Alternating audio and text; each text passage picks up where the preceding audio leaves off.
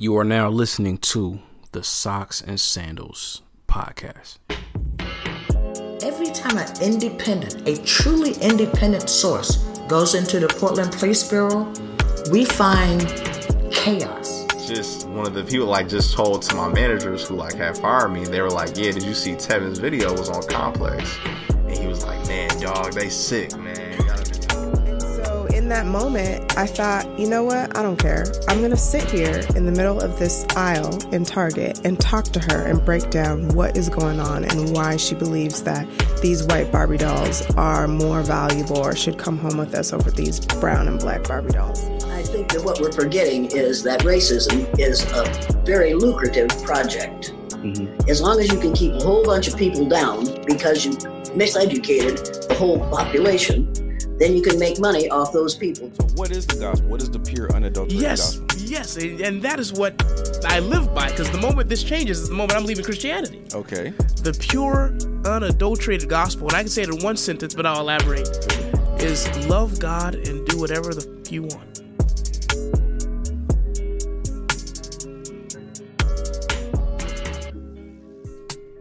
Peace and blessings. I want to welcome you all back to the Socks and Sandals podcast, where society, culture, history, and religion collide, and we unapologetically discuss our worldviews. It's your guy Emmanuel. I'm back in the kitchen. I'm whipping it up, and I just want to give you this penultimate episode. I'm glad, not glad, but it is what it is. I guess I can say I'm glad. I'm glad that I have this episode to get out of me before I do the final episode. And I wanted to end on a round number, for whatever that's worth, end on episode 190. That'll be the last episode of the Socks and Sandals podcast as I bring this amazing run, this amazing show to a close. All good things must come to an end, and we will finish strong. All right. But before we get to the last episode, there is this episode. There is some fire that needs to be delivered. There is some news that needs to be shared, and some truth that needs to be encapsulated in time, and that is given from a very objective point of view, and given from all angles, as I always like to do. All right. So essentially, what this episode is about, if you all have been listening for quite some time, or if you don't know, I am born and raised in Portland, Oregon. All right. It's my hometown. And I'm still here, still standing, still strong, a black man living in the whitest metropolitan city in America. All right. And so when you live in the whitest metropolitan city in America, some white shit happens quite frequently. And when I say that, I mean some shit that white people do where they get away with it. And the PR and the press that comes out about the incident when it comes to racial incidents is very, very vague. Obfuscating. Is that how you say the word? Yeah. There's a word that I can't pronounce, but if y'all kind of get what I was saying in between the three attempts, it's a lot of bullshit going on. So essentially, this what happened, y'all. There was a hate crime perpetrated at West Sylvan Middle School, and it happened during Black History Month in the year of our Lord 2023. So the coldest part, there's so many cold parts, but I'll start here. There was a hate crime that happened, and it had to do with two white and or Caucasian and or Anglo-Saxon and or Nordic young men that targeted a black boy in the 8th grade, and once again at West Sylvan Middle School. Grabbed him, apprehended him, pretended to be police, tied him up, put their knee in his back and said, "We're going to George Floyd you," and kind of sat there and threatened his life and waited for him to die. So now I'm going to get into the actual details of that. Okay, I know that sounds crazy, but there's more to it, and I'm going to get into the details of that. But one of the many reasons why this news and this story is just so disturbing is because of the email that was sent out 10 days ago. Now I'm recording this on February the 27th, 2023. There was an email that was sent out on February 17th, 2023, and I had no idea what was going on in the email. Like, it was so vague, and they kept referring to an incident. They kept alluding to an incident, and I wasn't sure if I should be alarmed or if this was just an incident that they wanted to make a statement about and get kudos for making a statement and kudos for their symbolic gesture of, hey guys, something happened, something bad happened, but take this as a learning lesson and talk to your kids and all that type of stuff. But what I realized is that, when I seen this tweet today, and the tweet was an article from the Atlanta Black Star. So like an Atlanta-based publication are the ones that published the full story. And I hadn't seen any Portland publications, hadn't seen anything on the news. Not to say it wasn't on the news, but a friend of mine said it was on the news, and they seen, they seen the father speaking about it. But this story was suppressed. This story was suppressed, and the email that was sent on February 17th, I had no idea what they were talking about. But this is what I'm going to do. Once again, I'm going to cover this objectively. So I'm going to take you on the path that I went down. So the path that I went down was initially, there was an email on February 17th. And this is what it said. And this is a statement from the superintendent and the Board of Education.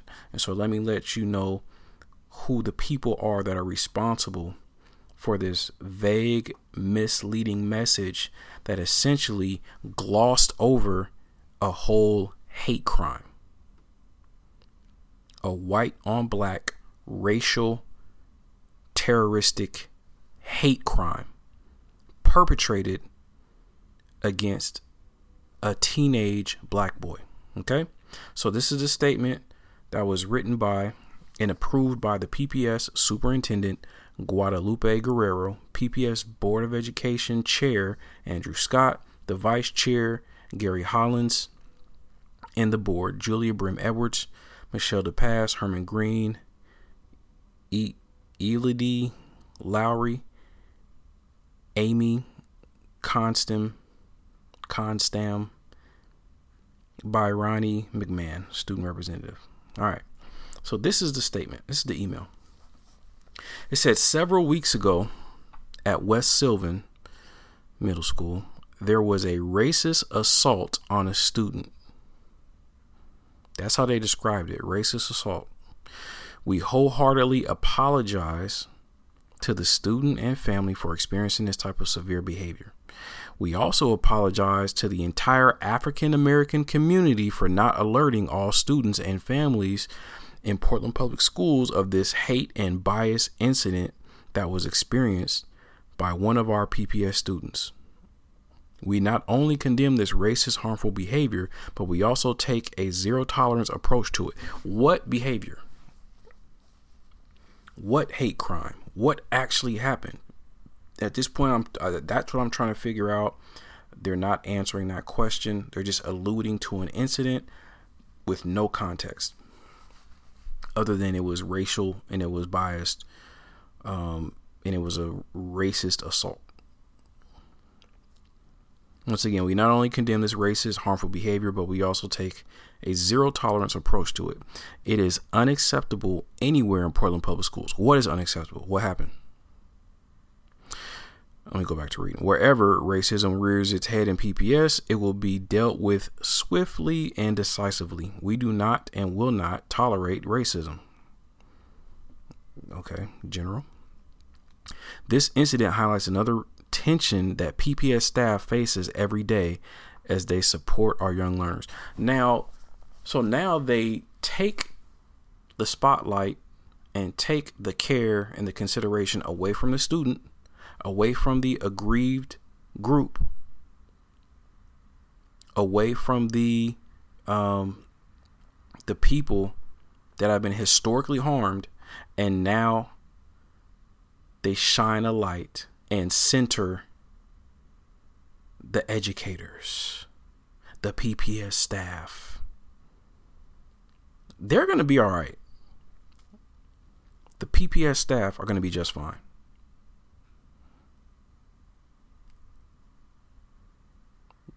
The PPS staff, actually, they don't face this every day. Students face this every day. To be honest, the parents that feel this on an emotional level and a very deep level, on a post-traumatic slave syndrome level, are the black parents. And especially those of us that went through the PPS school system, we know about this all too well. So when they said this incident highlights another tension that PPS staff faces every day, no, this incident that happened is not an everyday occurrence.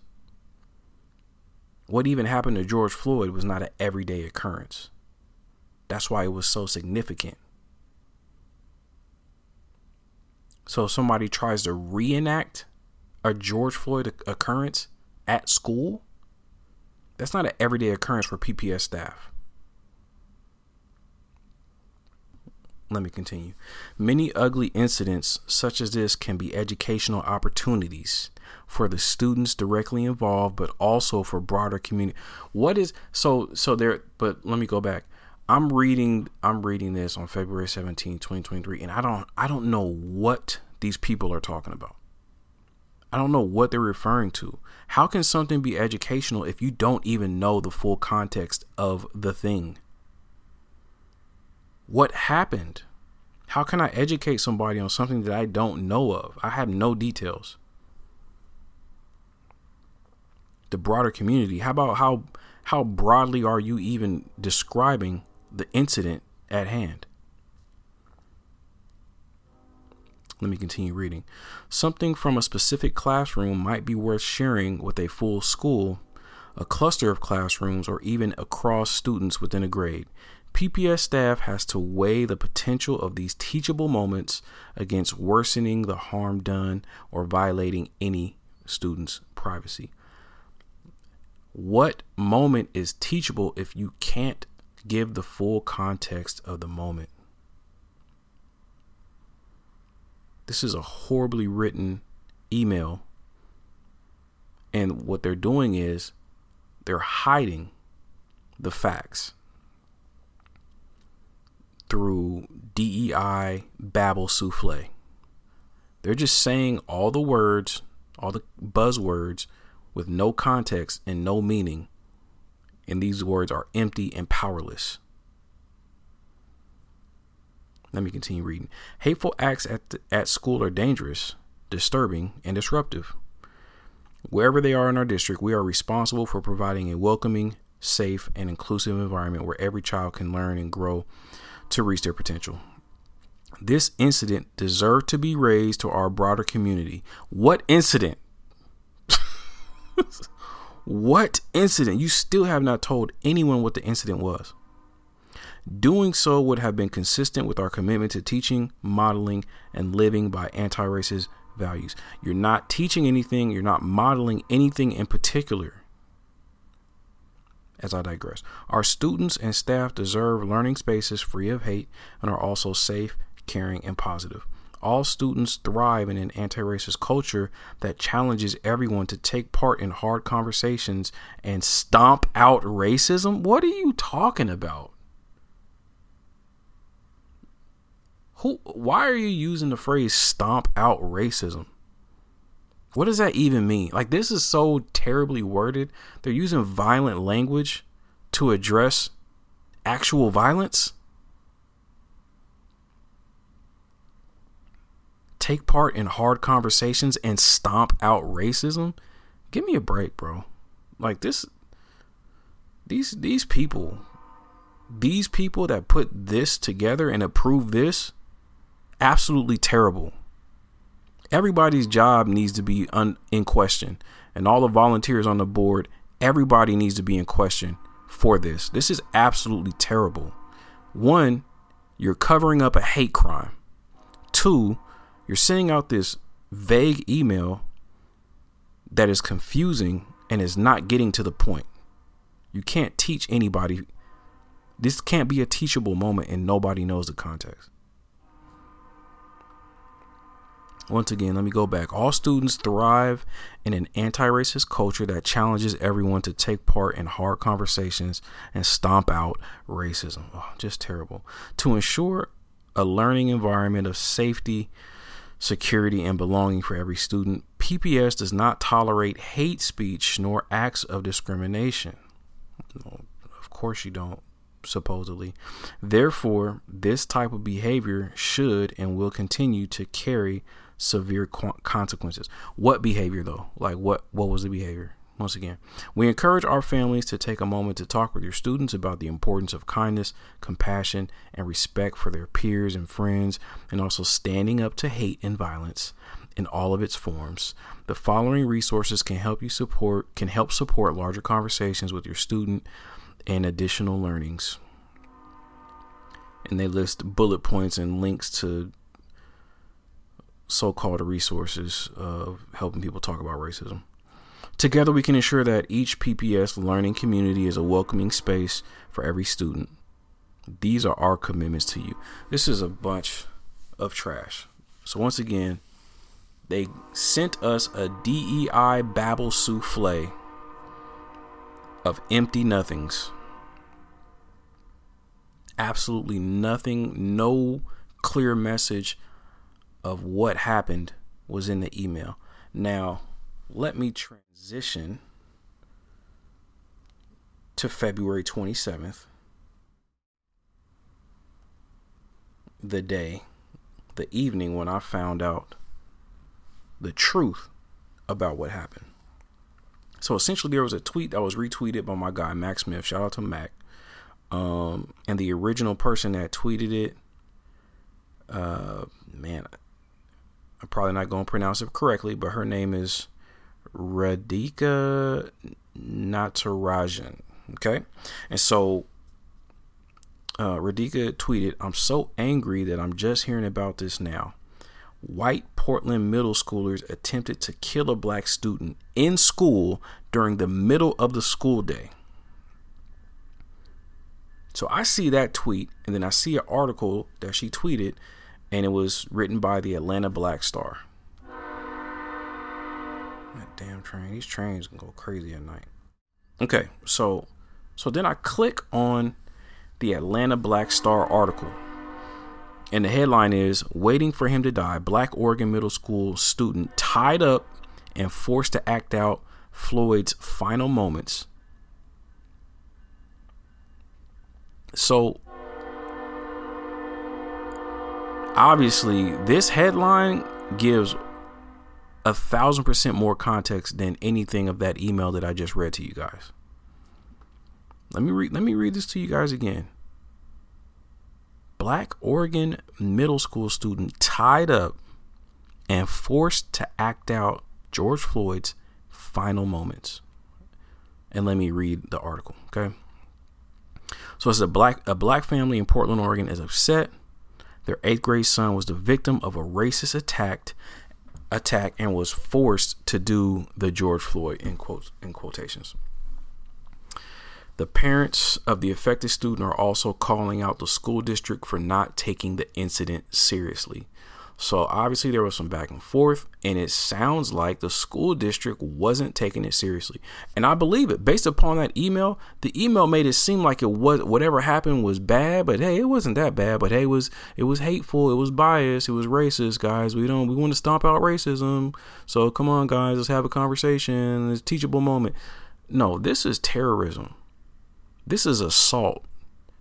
This is trauma at a level that is unimaginable. And that's literally what The father said, Raheem Alexander, we know him in Portland as Alex, if you went to high school with him or college, whatever the case might be. So Alex said, this is an unimaginable act of hate that happened to my son, and something needs to happen, and we need some answers. All right, that's what he said to Coin, to Channel 6, the news station.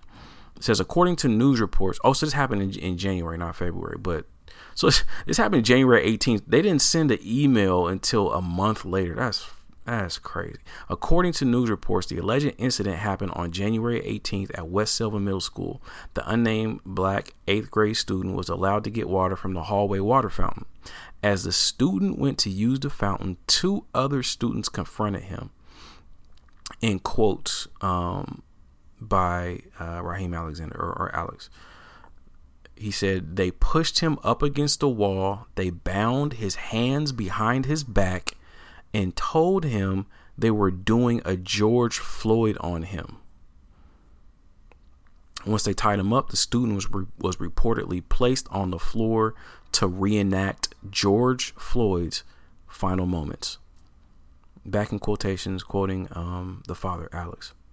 From there, the students were acting like they were police officers, saying that they were going to turn off their chest camera, end quote. Requote. One of the kids had a hall pass on a lanyard and proceeded to tie his hands around his back. End quote. The reenactment continued mimicking the actions of Minneapolis officers towards George Floyd. Requote. They put him face down on the ground with his hands behind his back. They proceeded to put a knee in his back. One of the students said to him that now they were turning off their body camera and they're going to wait 20 seconds. End quote. Requote. It hurt so bad to hear these things coming out of his mouth. End quote. I think that was Alex saying about, what his son was telling him. So continuing to read the article, West Sylvan Middle School is 67% white. 32% of its students are non-white. Black students make up 3.4% according to the current statistics. And then the article talks, kind of recaps May of 2020, what happened with George Floyd and Derek Chauvin, how Chauvin is currently sentenced to a 21-year prison sentence. Requoting Alex, they were acting as if my son was George Floyd, waiting for him to die. K2 reports the school principal notified the parents of the incident a week later on January 25th. So once again, this happened, what did it say? January 18th? Yes, January 18th. And then it says K2 reports the school's principal notified parents of the incident a week later and a January 25th later. So it must be they notified parents of West Sylvan, because on Twitter, Mac was saying there were parents, West Sylvan parents, in his DM saying that they got an email, but the email was not specific. So I take it that email was from the principal on January 25th, and then not until February the 17th did the actual district send out an email. So very slow moving, and they talk about swift action and all that. Now this took a long time. And this is a quote from Principal Jill Hunt. This is part of her statement. I'm deeply saddened to share that West Sylvan experienced a horrific hate-based incident last week. Because this is an ongoing investigation involving students, we are limited in what we are able to communicate to families, Principal Jill Hunt said in a statement. The letter went on to say that the students involved received appropriate disciplinary action, and counselors will work with students on anti-racist lessons.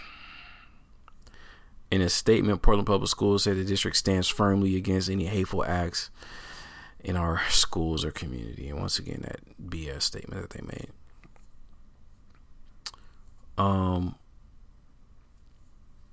The students' parents felt the district waiting to respond publicly was unsatisfactory. Yeah, they took too long. It took way too long. It took a whole month to make a statement. They said the school district declined to issue a district-wide statement citing the ongoing investigation and the Family Education Rights and Privacy Act. And then it says, we didn't ask them to release any of the students' names, but we felt the entire district needed to know. We didn't want it to be hidden. Hiding it makes them complicit in the act. And that is a whole fact. That's the student's mother, Angela Canton. She said that. Hiding it makes them complicit in the act. Oregon Live confirmed the students who attacked the black 8th grader have been expelled. She said, is it, and this is the mother, Angela Canton, being quoted again. Is it a learned behavior? So what help or counseling is going to be provided to either of the perpetrators so that they don't do something like this again? If you're just removing them, that doesn't solve anything. So once again, the mother, Angela, she's not satisfied with the school's discipline decision. She wants more to be done. Once again, she said, it's unfortunate that it happened to my son, but hopefully this will deter this type of thing from happening to anybody else's kids. So obviously a lot to go over, a lot to unpack, but this is where I want to go with it. So I guess I'll start out why I'm talking about that. I'm talking about this for a multitude of reasons. Things like this, incidents like this, when it comes to racism, white supremacy, is one of the reasons why I wanted to start a podcast. But also, stuff like this is the reason why I'm getting out of podcasting. I'm not gonna lie, it is therapeutic. It is therapeutic to get things off your chest and talk about it. But it comes to a point where we've been talking for far too long. I mean, how many more conversations, how many more teachable moments are we, and I'm speaking specifically about black people, the decades and centuries of race-based trauma that have been inflicted upon us with little to no consequence on the party that inflicts that trauma on us, inflicts that injustice, inflicts violence, physical or psychological or economic or environmental, all types of violence. We've been talking for a long time. And just seeing the trajectory of events and the things that take place. And this is not like ideally we could just talk it out and come to a conclusion and move on. But scientifically, like looking at the equation on a scientific or mathematic basis, like the math isn't mathing. The talking isn't working.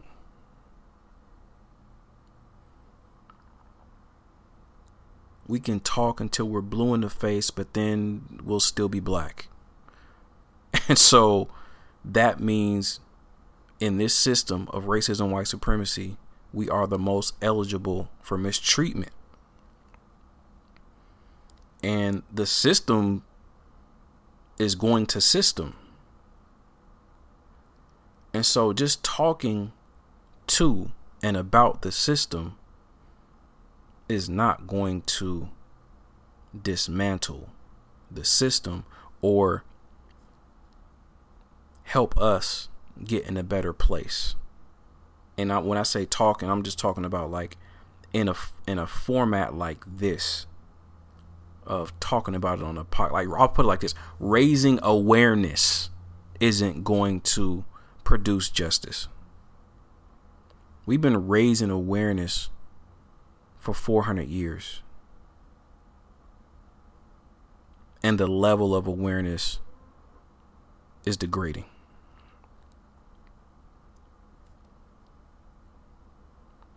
If teenagers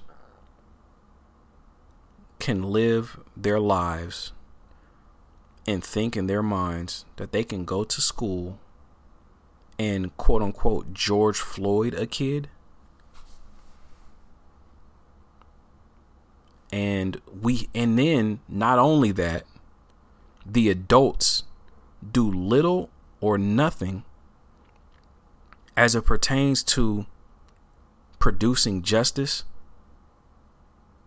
for the young man that was terrorized, that was assaulted.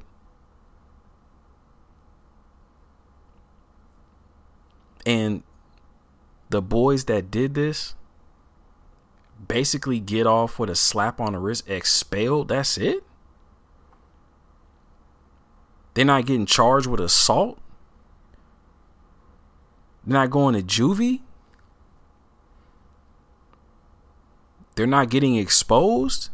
Their parents aren't getting exposed. Nobody has any retribution other than, or any consequences other than you get expelled. So what? They just go to another school. And nobody knows who they are, so it doesn't even matter. Like, what kind of consequences is that? What kind of justice is that? And then we as parents don't even get the truth from the people that know the story, who knew the story intimately, directly.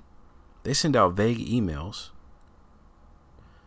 And then the only reason why I found out the truth, because I happen to be on Twitter. I put Twitter back on my phone for things like this. But I happen to be on Twitter and I see an Atlanta-based publication tell the truth, the whole truth, and nothing but the truth. Unadulterated truth.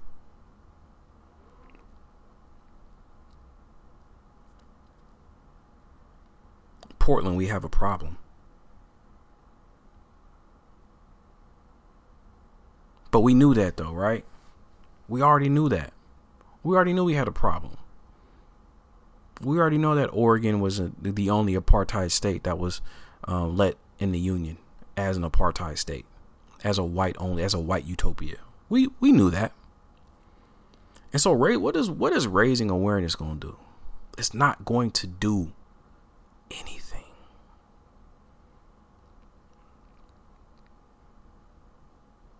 So that's the first thing I'll say about this. Reason why I'm talking about this, and the reason why I'm getting out of podcasting, because there's things that I want to do, and there's change that I want to see, and I'm not podcasting just for my own benefit or just to be entertaining. I'm trying to get shit done, and this ain't doing it. Things aren't moving fast enough, so I'll say that. Another thing that I want to say about this, that I want to share with y'all.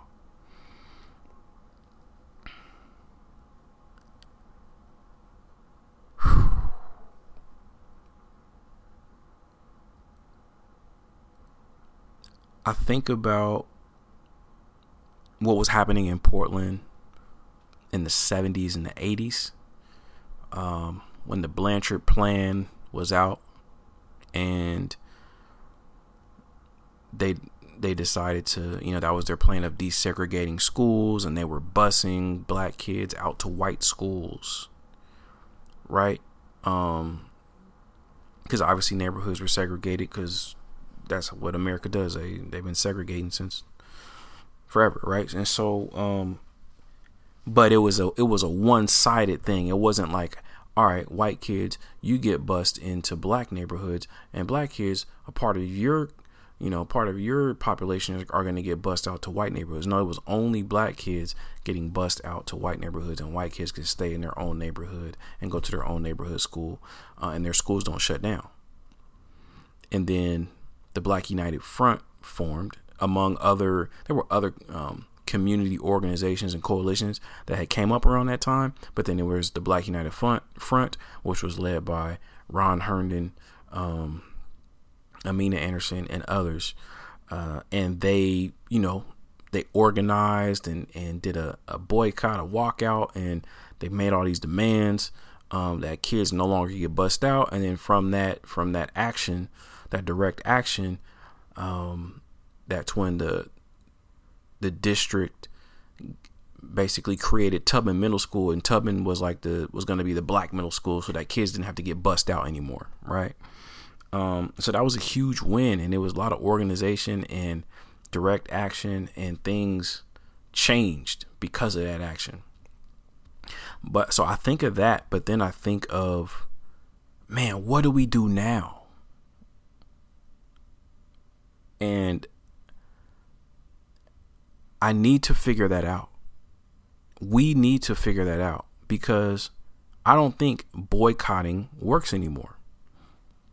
Like we're approaching a virus, which is racism, white supremacy. This is a virus, and like any virus, it becomes resistant to certain medicines, right? Like you attack it with certain medicines, and then the virus becomes resistant, and then you gotta come up with a whole different concoction to be able to fight this virus, because penicillin don't work on it no more, right?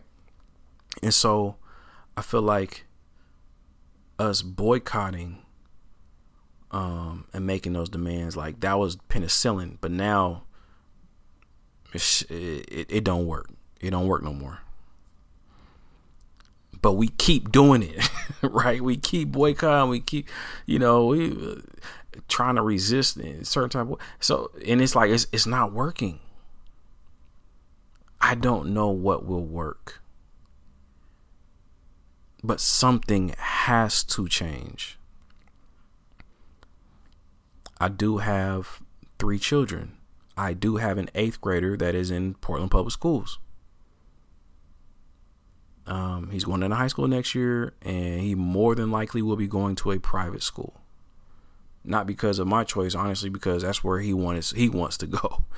Out of all the schools, we trying to, hey, why don't you go? Hey, go to my old high. Me and my wife went to Benson. Like, hey, you don't want to go to Benson? Like, nah, I don't want to go there. I don't want to go to Jeff. He visited Grant. He's like, nope, I don't want to go to Grant. I want to go here. I'm like, dang, you shutting down all the PPS schools against what we want. He wants to go where he wants to go. But I say all that to say I have 2 other children. I have, my daughter goes to Kairos Charter School in Portland, at elementary school. And my baby boy, he's almost 2, but if we continue to live in Portland, he'll go to some PPS school more than likely, or he might go private. I don't know. But I say all that to say, man, like, we have to do something. I got kids coming up in the system. We have children. Some of y'all that live in Portland, we have children coming up in the system. And all this raising awareness and all this talking and all, come on, man. I'm tired of talking. I'm not gonna lie. I'm tired of talking. I'm tired of raising awareness.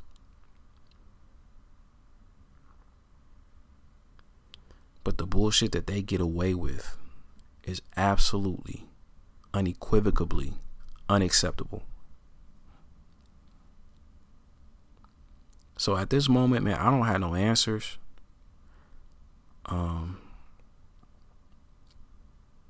But I'm livid. And just on principle, justice must be served some way, shape, or form. And so it's my resolution to figure out how we are going to produce justice for black children in the Portland Public School District. Because the BS has gone on for far too long. And I don't know, man. There's nothing more I can say to it. It's going on far too long. So let me end with this.